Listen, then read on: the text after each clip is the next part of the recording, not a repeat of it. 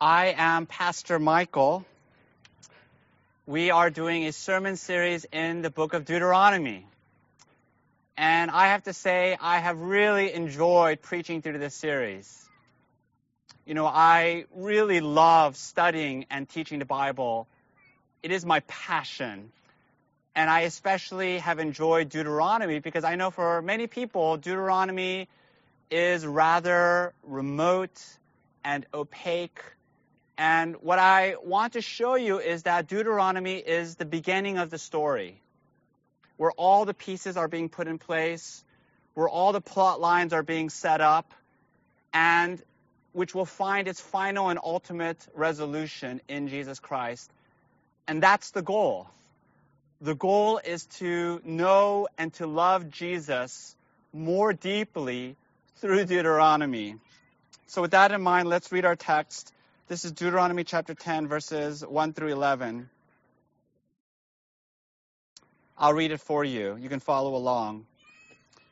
At that time, the Lord said to me, "Cut for yourself 2 tablets of stone like the first, and come up to me on the mountain and make an ark of wood.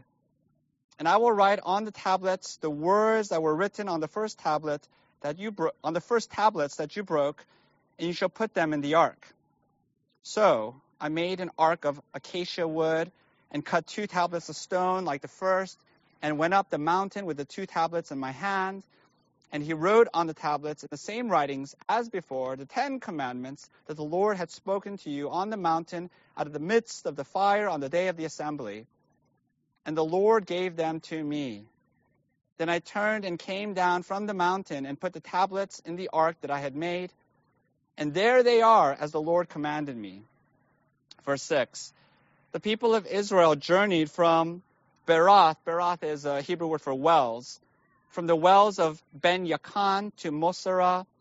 There Aaron died, and there he was buried.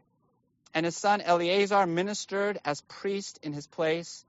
From there they journeyed to Gudgodah, and from Gudgodah to Jotbatha, a land with brooks of water. At that time, the Lord set apart the tribe of Levi to carry the ark of the covenant of the Lord, to stand before the Lord, to minister to him, to bless in his name to this day. Therefore, Levi has no portion or inheritance with his brothers. The Lord is his inheritance, as the Lord your God said to him. I myself stayed on the mountain, as at the first time, 40 days and 40 nights, and the Lord listened to me that time also. The Lord was unwilling to destroy you.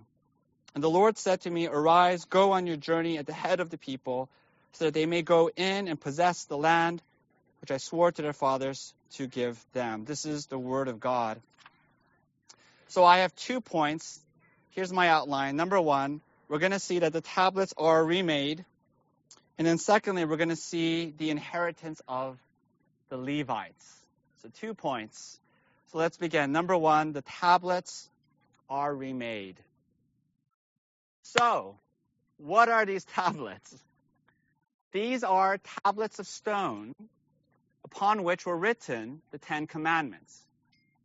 Now, what is the significance that they were reconstituted, right? They were reconstructed. And here you have to go back to Deuteronomy chapter 9. I thought Wade did an excellent job of it last week. If you'll remember, in Deuteronomy chapter 9, it's the story of the people of Israel worshiping the golden calf. And then Moses comes down from Mount Sinai, and he's carrying with him 2 tablets of stone. Now, by the way, why 2? And the answer is that in any covenant, there are 2 parties involved, and each party gets a copy of the contract, the terms of agreement, right? So God gets a copy, Israel gets a copy, so that they're on the same page. Let me give you an analogy. It's like a wedding ceremony. A marriage is also a covenant, just like the Mosaic covenant. And in a marriage, in a wedding, there are 2 parties. There's the bride and there's the groom. And they're both making vows to one another. And they're both putting on the symbols of the covenant. What are the symbols of the marriage covenant? They are the wedding rings. How many wedding rings are there? There's not just one wedding ring, right? There's 2 wedding rings, which each party puts on because they're both making vows to one another. So in the same way, Moses comes down from Mount Sinai, and he is carrying with him 2 tablets of stone. Written on them are the terms of the covenant, and they are also symbols of the covenant, just like wedding rings. And when Moses comes down, what does he see? He sees the people of Israel worshiping another God. Another God.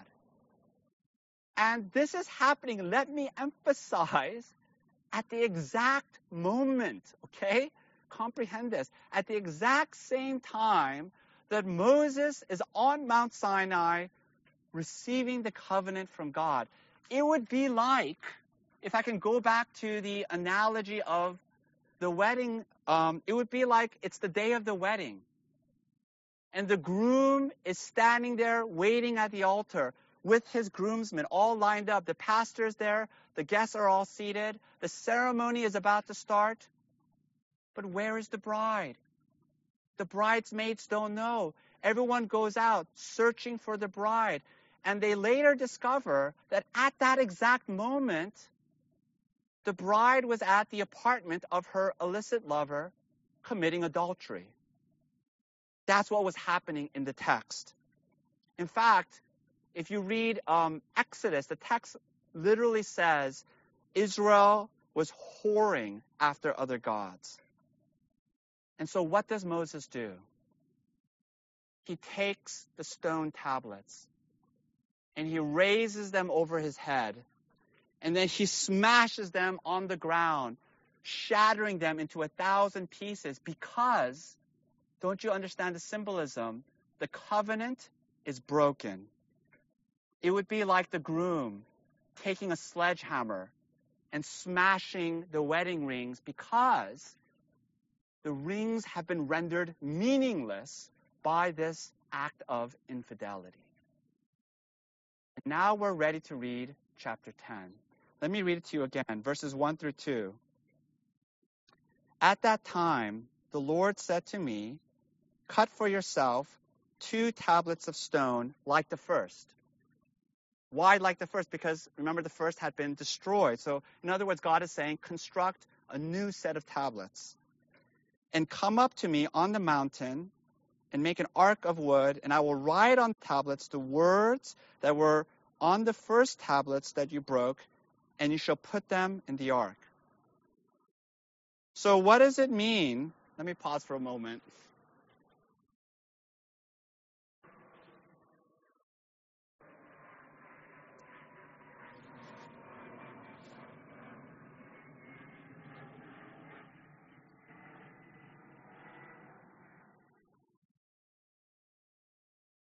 So what does it mean that the tablets are remade? It means that God has freely and fully forgiven his people. And then he restarts, he reinitiates this covenant relationship. And what he's basically saying is, let's start over again. Let's try this again. Let's begin anew. And I want to meditate on this for a moment because I want you to understand the magnitude of the grace of God. You know, it would make sense if God had said, okay, I forgive you, but there's going to have to be some changes because this isn't working out. And in fact, I want to change the terms of the covenant because I don't trust you. You're not reliable. And I think it's best that we begin by putting you on probation. Let's see how you do. Let's see if you improve, and then I can love you again.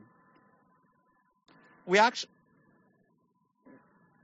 actually see this. Let me pause.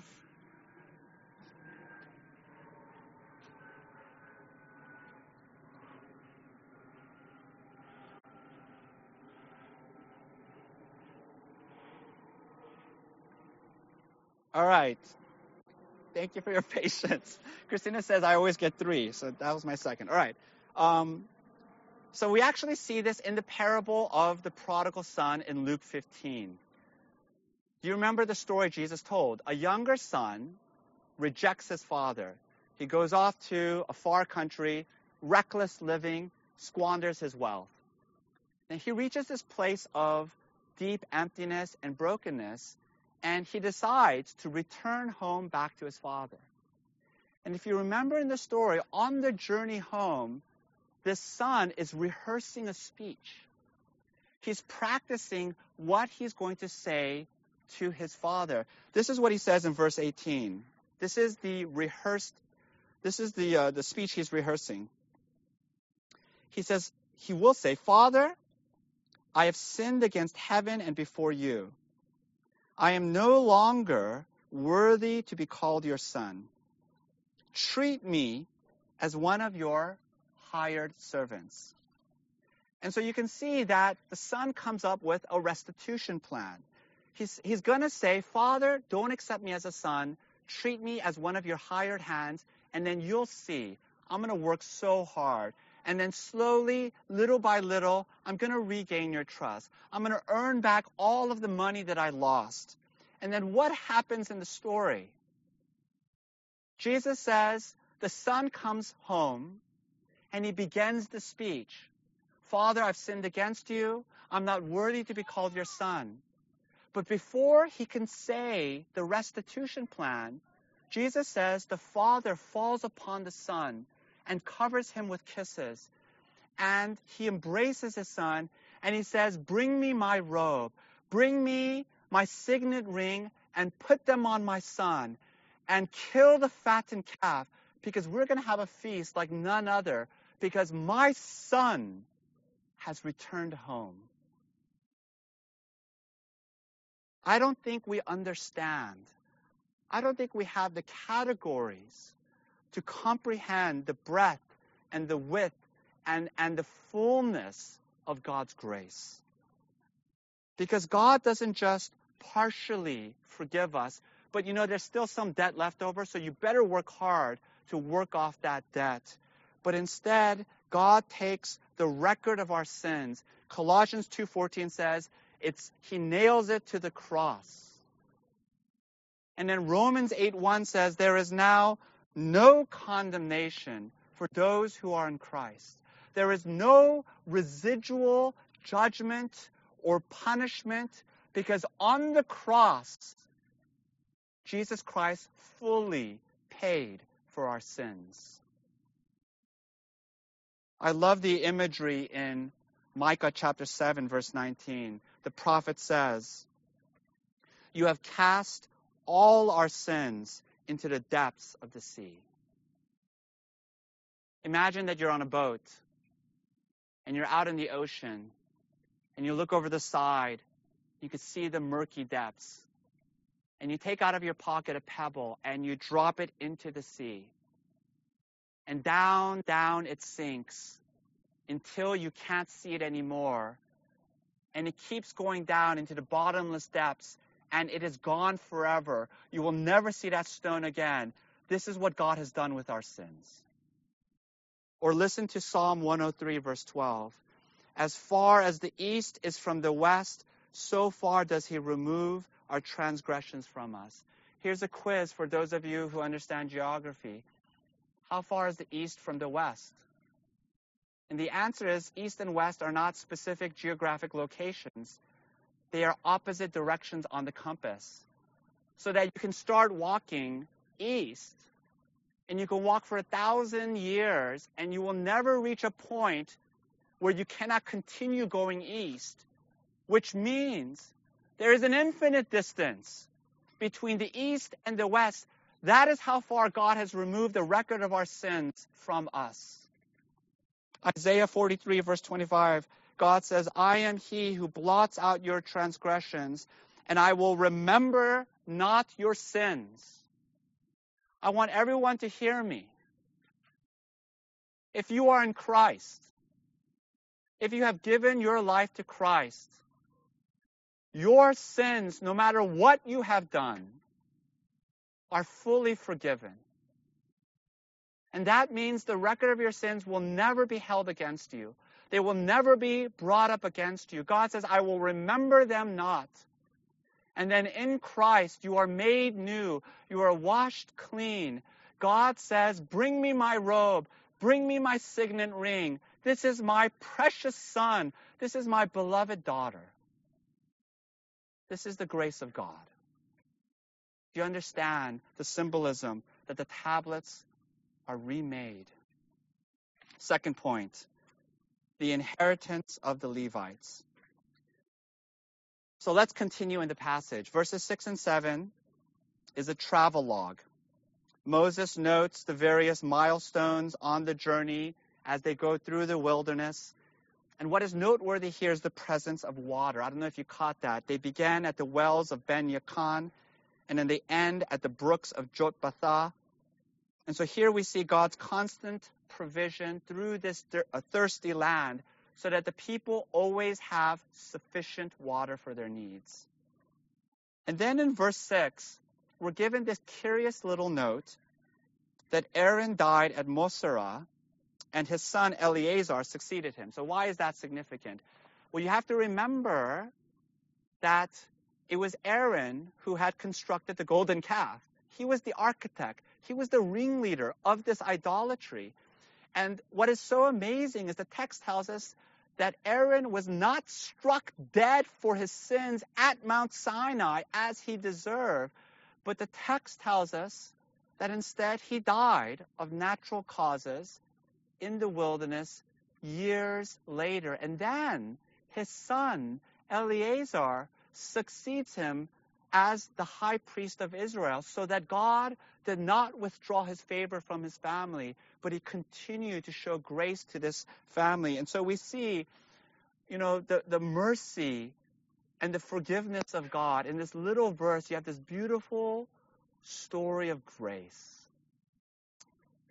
And then we get to verse 8. And at verse 8, it tells us that at Mount Sinai, God sets apart the tribe of Levi, and he appoints them as priests. And for the rest of the time, we're going to look at this, because this is really significant. I think it is really profound. And in fact, we have an entire book of the Bible dedicated to this subject called Leviticus. And here's the basic outline. So at Mount Sinai, God makes arrangements for the religious life of Israel. And at the center is the tabernacle with its elaborate system of sacrifices. You have a series of religious feasts like Yom Kippur, Passover, with its attendant rituals. All of these activities require a whole cadre of workers. And then on top of that, you have the necessity for religious instruction. You need qualified teachers of the Torah. And all of this is a very involving job, far beyond what anyone can do on a part-time basis. And so God commissions a dedicated group of people to do this work full-time, and those are the Levites. This is the tribe of Levi. You'll remember Levi was the third son of Jacob. Jacob had 12 sons. This is where we get the 12 tribes of Israel. And so basically you have an entire tribe dedicated, commissioned as priests of the people. And we see a summary list of their responsibilities in verse 8. They're in charge of the furnishings of the tabernacle. They're the only ones authorized to carry the ark. They are the worship leaders of Israel. We saw that in the call to worship. They are the teachers of Israel. They live in all of the towns with the people, and they minister to the people. They teach the people the Bible. And so it's very similar to pastors today. And so that's verse 8. All of Leviticus summarized in a single verse. And then we get to verse 9. Verse 9 is very, very interesting. And what we're going to do is we're going to read it, and then we're going to do some analysis. And I want you to notice, first of all, there are two parts to verse 9, okay? So let me read you verse 9. Listen to this. Therefore, Levi has no portion or inheritance with his brothers. The Lord is his inheritance, as the Lord your God said to him. Very, very significant. As I said, there are two parts. Let's look at them one at a time. In the first part, it says, Levi has no portion or inheritance with his brothers. So what is this talking about? This is talking about the land allotments in Canaan. If you remember, the people of Israel are going to receive the promised land, which they will conquer from the Canaanites. And then the land is going to be evenly distributed among the 12 tribes. And every family will get a fair share. And this will be their homestead for perpetuity, right? The land can never be taken from them. And this is the land upon which they will raise crops and support their family. And this is what the text means by portion. Every tribe, every family will receive a portion of the land. But the Bible uses this other word, inheritance. Now you have to understand, Hebrew is a very metaphorical language, and this word inheritance has this very rich and deep meaning in the ancient world. So what is an inheritance? An inheritance is wealth that you receive from your parents. And, some of us have an inheritance coming. Some of us have no inheritance or practically no inheritance. And, because we live in the modern economy, for the most part, it's not a big deal. But you have to understand that in the ancient world, it was a huge deal because the ancient world was not a dynamic economy. You could not just go out there, get an education, and sort of make it on your own. Almost all wealth in the ancient world was inherited wealth because almost all wealth was this land that you passed down through the generations in your family. And so you have to understand that in the ancient world, the wealth was in the land. It's where you grow crops. It's where you raise animals. It's where you draw your livelihood. And in that culture, it's where you found your status and your dignity in that society because it was security for your family for the future. Now, that's true of all ancient peoples. But for Israelites, it was more than that. The land had this emotional, spiritual meaning because after the wilderness, it was a place of rest, a place of peace where you would be safe from your enemies. There's this wonderful line from Micah 4:4 that really captures this spirit. Listen to this verse. Every man will sit under his own vine and under his own fig tree, and no one will make him afraid. That was the land. It was not just for economic sustenance, but for the people of Israel, it had this emotional and spiritual meaning. And now we can begin to appreciate the weight of this statement. The Levites will have no portion or inheritance with their brothers. Now, why were they excluded? And the answer is really simple. It was for the practical, very pragmatic reason that the work of the Levites was so involving, it was so all-encompassing that they had to do it on a full-time basis. And if they were doing this full-time, all their energy is devoted to this, then where are they going to find the time and the energy to raise crops, to run a farm? And if they don't have a farm, then how are they going to eat? Where are they going to get the money to pay the bills? And so God gives the Levites this very practical arrangement. The Levites will draw their living from tithes and offerings.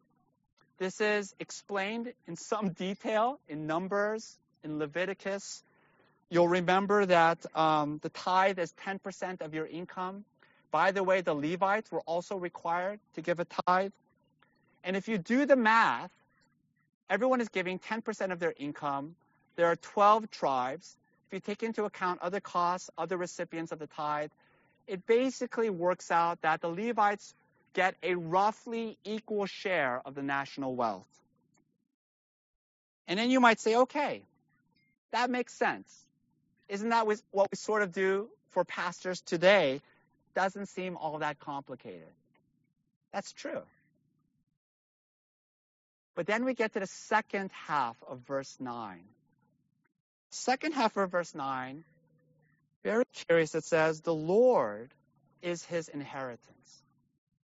So Moses says the Levites have no land inheritance, but the Lord is his inheritance. So what is that all about? You have to think about it from the perspective of the Levites. 40 years wandering in the wilderness. At last they come into Canaan. And there's great rejoicing. All of their fellow Israelites receive their portion of the land.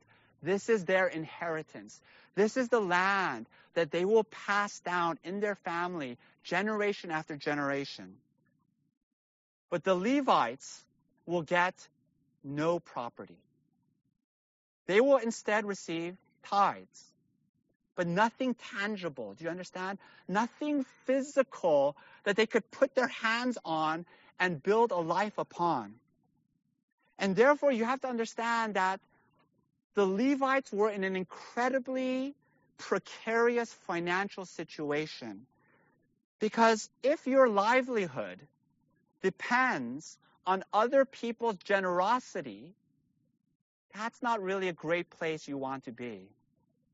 This is reflected in the constant reminders in the Bible to the people of Israel not to neglect the Levites. So you'll have verses like Deuteronomy 14:29. Do not forget the Levite, or the sojourner, or the fatherless, or the widow who lives among you.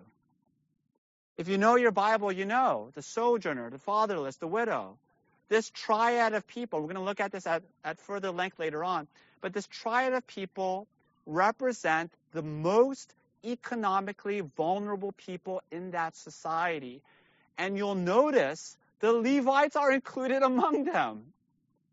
They were in an incredibly vulnerable position because they were subject, their livelihood was subject to how pious the people happened to feel.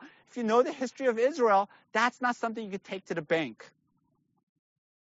And so you might say, okay, I get it now. I get it. This is a word of comfort for the Levites. This is a consolation prize, right? Moses is saying to them, okay, you're not going to get a land inheritance, but the Lord is your inheritance. Through your religious work, the Lord is your inheritance. It's a kind of expression of compassion and pity. I want you to know that's not true. If you read the Psalms, there are so many places in the Psalms where it picks up this exact language. The Lord is my inheritance. He is my portion. And what's happening is that the psalmist uses this blessing given to the Levites. Let me pause for my third and final time.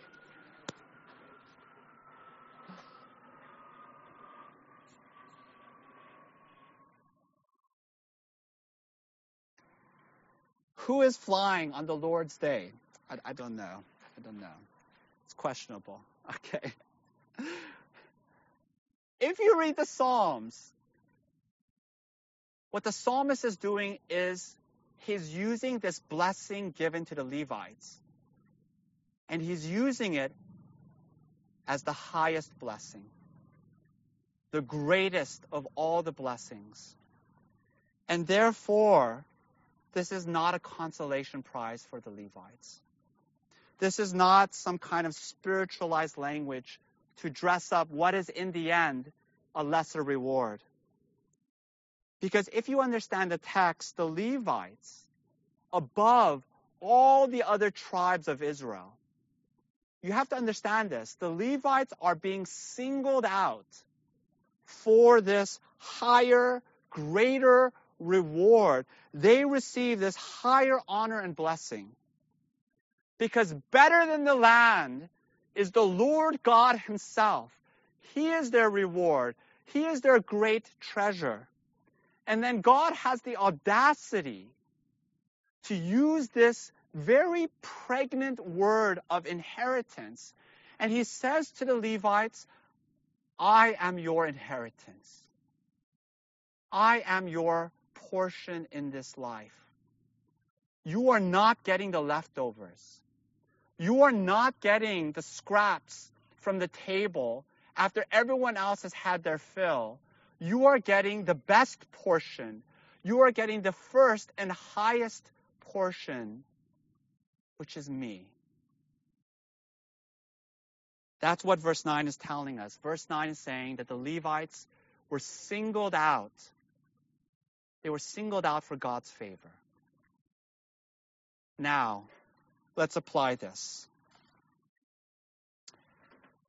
Some of you, I know many of you, you feel like a Levite. And you feel excluded from the economic prosperity that is happening all around you. And it just feels like the world is passing you by. And I feel like nowhere is this more resonant. Nowhere is this more true than in the Bay Area.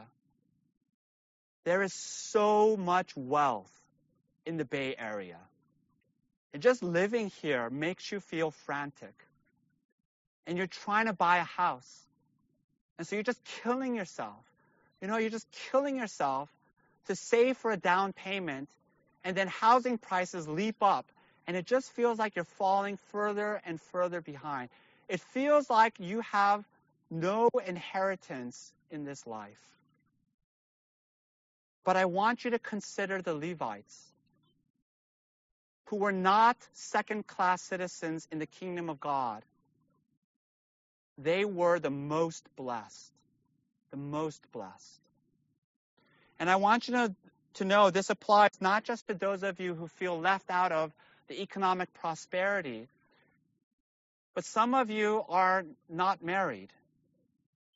You're single. And you're longing for the companionship of marriage. Some of you are childless. And it feels like everyone around you is having children.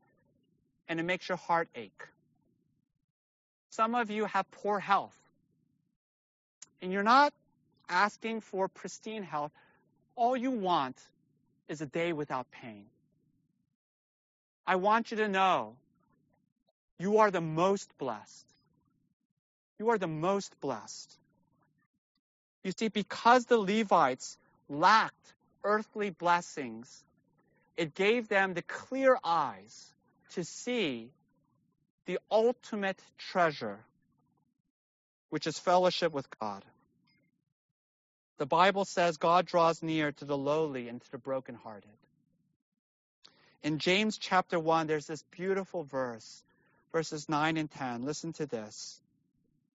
The brother in humble circumstances, that's the Levites. The brother in humble circumstances ought to take pride in his high position. But the one who is rich should take pride in his low position, because he will pass away like a wild flower.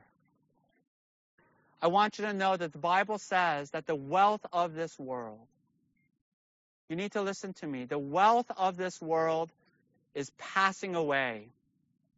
It is like the flowers of the field. Today they bloom, tomorrow they are gone. The wealth of this world is ephemeral. It will not last. Listen to me, the Bible is not saying wealth is bad, but you have to understand that wealth is an earthly blessing, but it is only a sign pointing to the true wealth, which 1 Peter 1:4 says is an inheritance, imperishable, undefiled, unfading, kept in heaven for you. What is this inheritance? When you read the Old Testament, the inheritance was the land of Canaan. But when you get to the New Testament writers they use this very pregnant word inheritance, and they use it to describe salvation in Jesus Christ. Listen to Hebrews chapter 9, verse 15. Therefore, Christ is the mediator of a new covenant, so that those who are called, listen to this, may receive the promised eternal inheritance. Don't you understand? When you read the book of Deuteronomy, it seems like the Levites received this sort of spiritualized metaphor of an inheritance, but their fellow Israelites got the real thing, which is the land. They got the actual inheritance. But don't you realize it's the other way around? The Levites got the real thing. And it was the land that was the metaphor. See, all the earthly blessings of this life, marriage, children, health, career, friends, vacations, they're all good things. But they are only signs pointing to the true wealth, which is Jesus Christ. It's like a jewelry box. Imagine one day you receive a jewelry box, and it's made of cardboard, but it's really pretty. It's colorful. It's well designed. And you say, oh, what a beautiful jewelry box.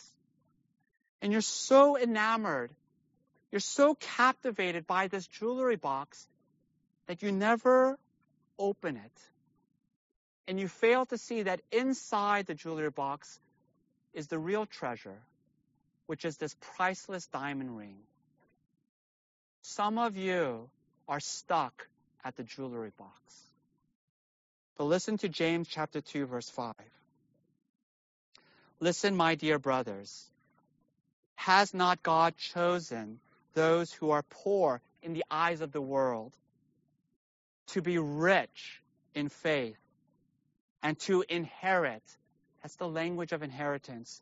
The kingdom he promised to those who love him.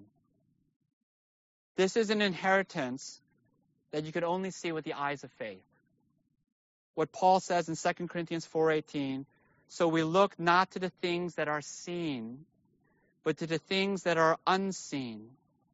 For what is seen is temporary, but what is unseen is eternal. Will you join me in prayer? Almighty God, give us eyes of faith. Open our hearts to see the incredible treasure that we have in Jesus Christ. And help us to hold on lightly to the treasures of this world. Jesus says, what does it profit a man to gain the whole world, but in the end to lose his soul? Proverbs says that the wealth of the rich is a strong city, and they imagine it an unscalable wall. But the name of the Lord is a strong tower, and all who run into it are safe. That is our true security. There is where we are truly safe. Jesus Christ. Help us to cling to him. He is our fortress, our rock, the only foundation upon which we can build our life. Give us these eyes of faith, we pray. In Christ's name, amen.